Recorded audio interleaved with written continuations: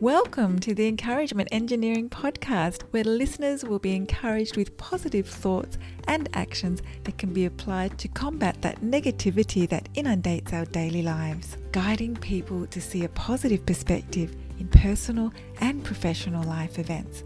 Now here is your host, Bob Brum, the Encouragement Engineer. Bob Brum here, Tampa's Encouragement Engineer, offering you another encouraging quote from Pele. Success isn't determined by how many times you win, but how you play the week after you lose. This is a good quote since football season has ended. Success is determined by your actions no matter what occurs. To play positively after a loss, that can be mentally draining on you, and it shows the value of your mindset and skills to overcome an outcome.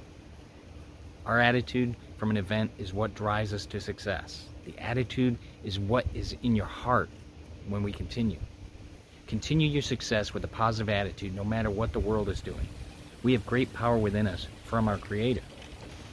If you're part of a group, company, organization, you'd like some help to see the value of a positive perspective and positive action in your life, I'd love to help. Feel free to contact me at my website at bobbrumspeaks.com. And I also encourage you to subscribe to my podcast, the Encouragement Engineering Podcast, played wherever you listen to podcasts. And I hope you have a great day.